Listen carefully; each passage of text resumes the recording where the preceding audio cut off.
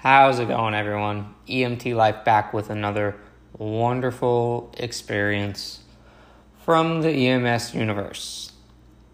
But as always, we recap the week before we get into it. So I'm coming off a pretty busy work week, just like everywhere else in the United States. We also have a shortage of EMTs and paramedics. So I've been picking up a lot of overtime. Obviously, I'm not going to complain about it, but I'm pretty tired. The good news is you get overtime pay, so you make a little bit more money. But obviously, the bad news is you miss out on some personal life events that you could obviously be there for if you weren't working. But like I said, not going to complain. This job is a lot of give and take. It's a 24/7 service that we provide, and we know that we're going to miss holidays, birthdays, and just special events in our personal lives that we wish we could be there for, but we're working. So it is what it is, and you're never going to get away with that if you work in this job field. It's always going to be something that you're going to have to live with. But we had a EMT student come ride with us, which is always fun because they finally get to see what this job is really about. The school that I guess I'll call it collaborate with, who sends their EMT students to us so they can do their clinicals in the field. You have to do 4 hospital clinicals through the school before you can do your truck clinicals. And hospital clinicals can be fun. You do get to see a lot and you do get to do some things, but it's nothing like being out in the field. And that's where these students kind of realize what this job's all about, what they can expect to be doing in the field, what paramedics expect of them, and just what they expect to see. But we with the student, we had a cardiac arrest came through, and that was our student's first time ever doing CPR, so that's always exciting. And nobody will ever understand how difficult CPR is to do until you actually do it. So we worked the code. We worked this guy for 45 minutes. It was a witnessed arrest, so obviously that's going to be a code that we work. Unfortunately, the patient died, but I was very, very proud and impressed with the effort that our student put forth. She did an amazing job. She handled her composure very well. The only thing she didn't do was she forgot to put gloves on and had to run back to the truck to get gloves, but that's okay. It happens. Everybody forgets something at some point, but being the preceptor for the EMT, I wasn't going to allow her to touch the patient without gloves.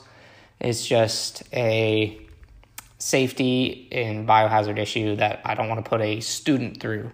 Now, if you're my partner and obviously you're employed and getting a paycheck from them, you can do whatever you want. I'm not going to stop you from not wearing gloves, but seeing how this was a student, I told her to stop, go get gloves, and then come back and help us work the code.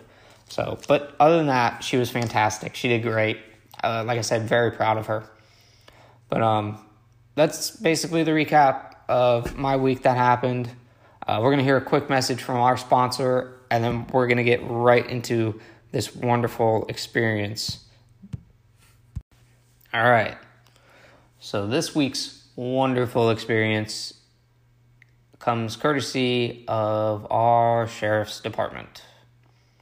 We had just recently cleared a call that had turned into an assault. So with an assault, we have to call the sheriff's office out, and it's just part of our protocol. We have to do it.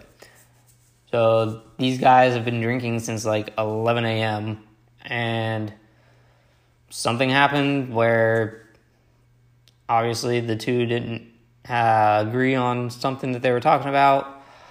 One of them hit the other guy in the face, so we had to call the sheriff's department out.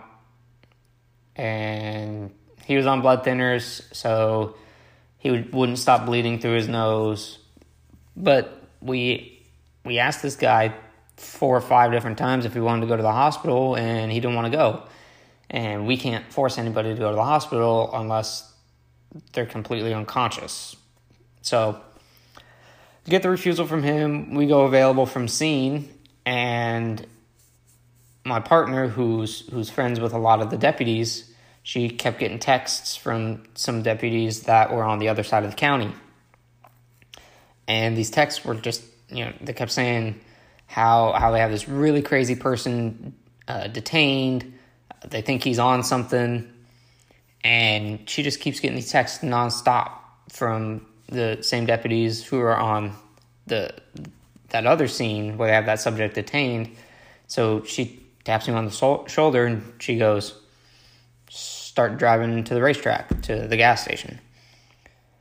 Literally not 2 minutes later, dispatch comes over the radio and dispatches us out for SO assist, so a sheriff's office assist.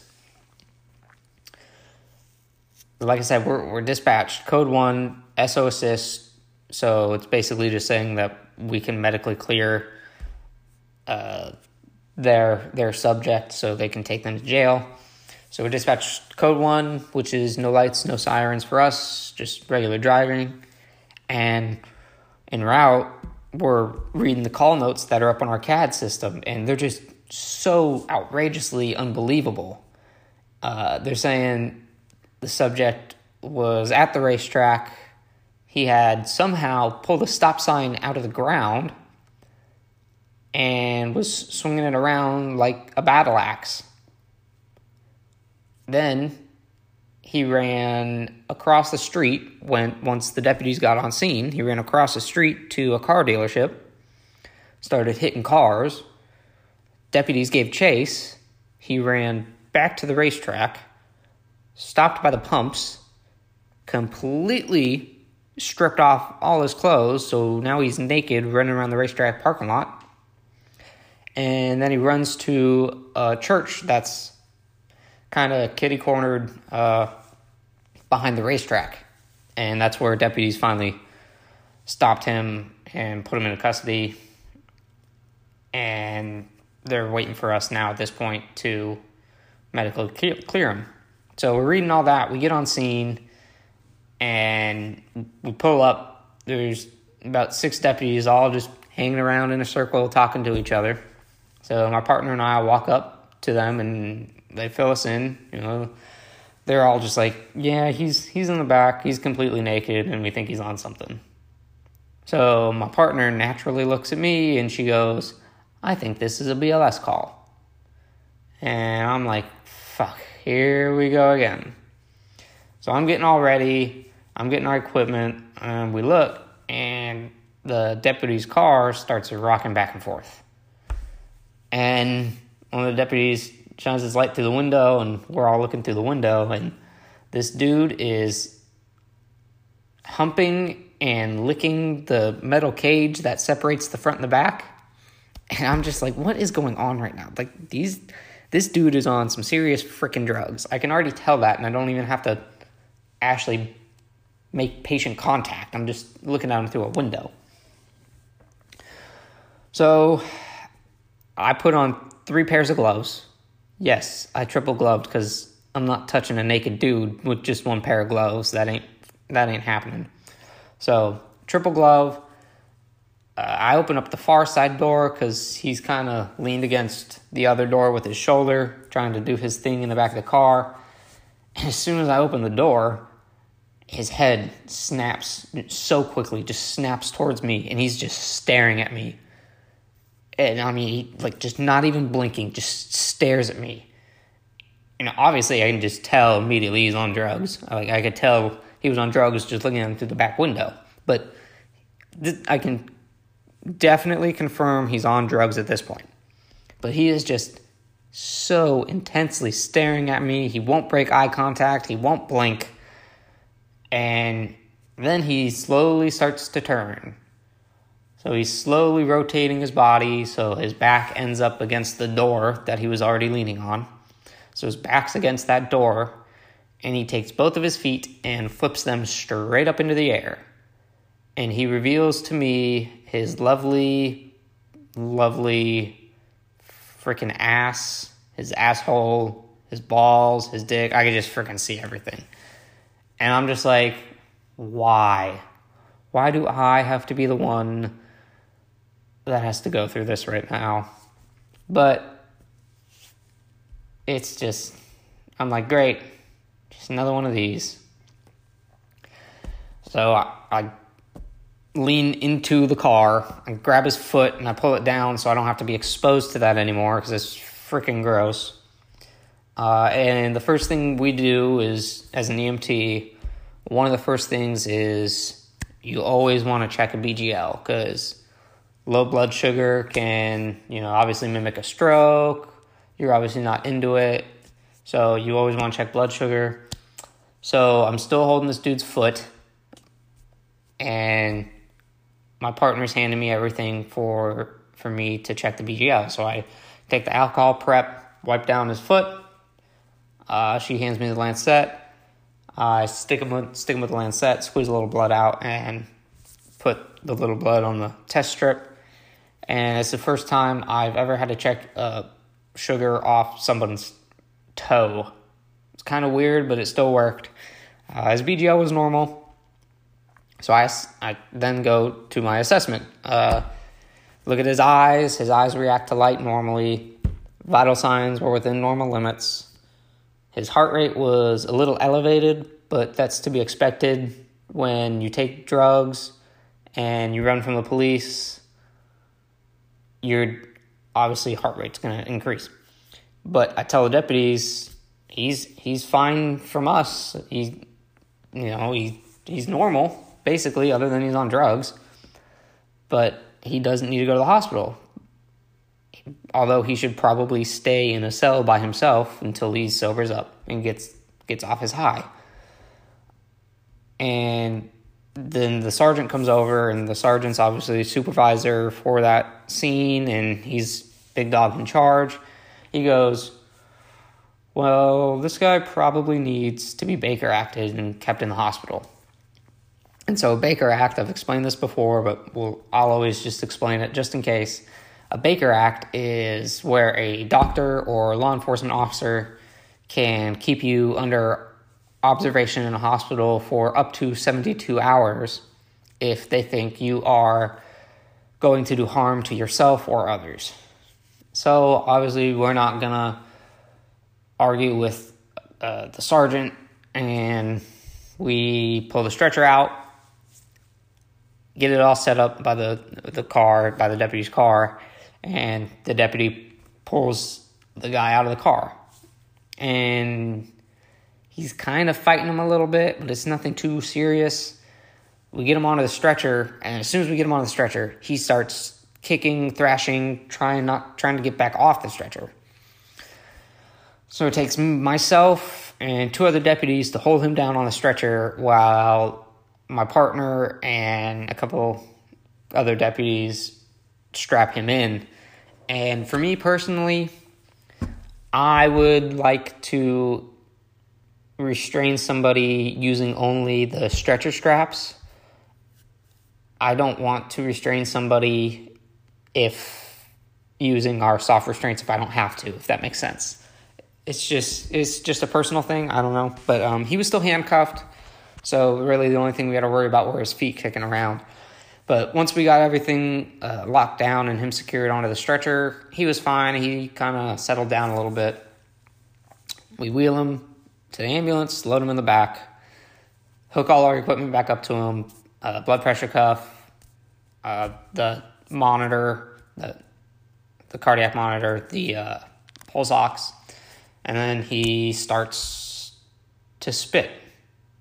And the only thing we have that we can do for that is one of those little cheap, I think they're like a bluish green mask that you see in the hospitals that wrap around your ears and it just covers your face. So we have those, and we put one of those on him to prevent him from spitting.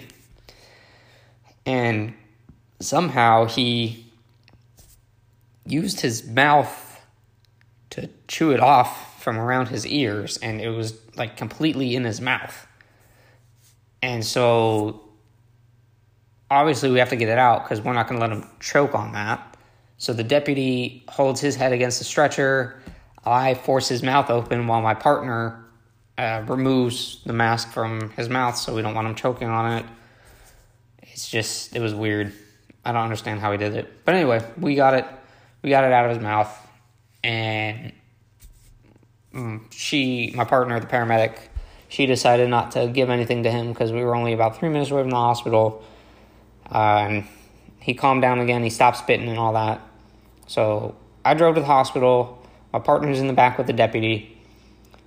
And unload him, get him into the ER. They already had a bed waiting for us. We get him moved over from the stretcher to the hospital bed. And all hell breaks loose again. He starts flipping out. He starts screaming people's names. He started screaming sentences that didn't make any sense. And I kid you not, and I'll never forget this, and I don't know why I'll never forget it, but he screamed, and I quote, "I knew it, a dog did fuck me." And everyone in the hospital was like, what the hell is going on? He is completely on something. So the hospital staff, they have to use their soft restraints on him because they're not allowed to keep them in handcuffs in the hospital. So my partner and I stick around to help the hospital staff with him. There's a couple deputies that showed up afterwards as well. So they unhandcuff him. I'm holding the leg. You got other people holding arms and the other leg, his head, and just so they can restrain him to the hospital bed. And after they got him to the hospital bed and restrained, the hospital started an IV on him.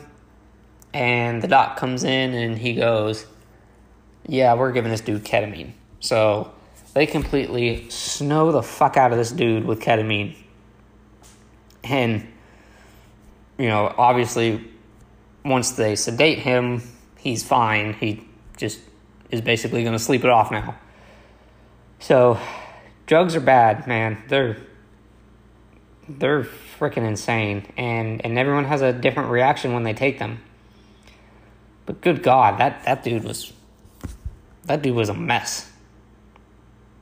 But I hope this brought a little insight into the lovely world of EMS, and I hope you can somewhat expect, obviously depending on where you work, but hope you can expect to see that because drugs are everywhere. Like I said, they're bad. But that's all I got for you this time. As always, you can go follow me on Instagram at EMT_life_podcasts. Message me what you thought about this one. Message me some of your stories or just any questions you might have, and hopefully I can answer. Like always, I hope everyone has a good work week coming up. Go do something fun with the family maybe. Take care and God bless.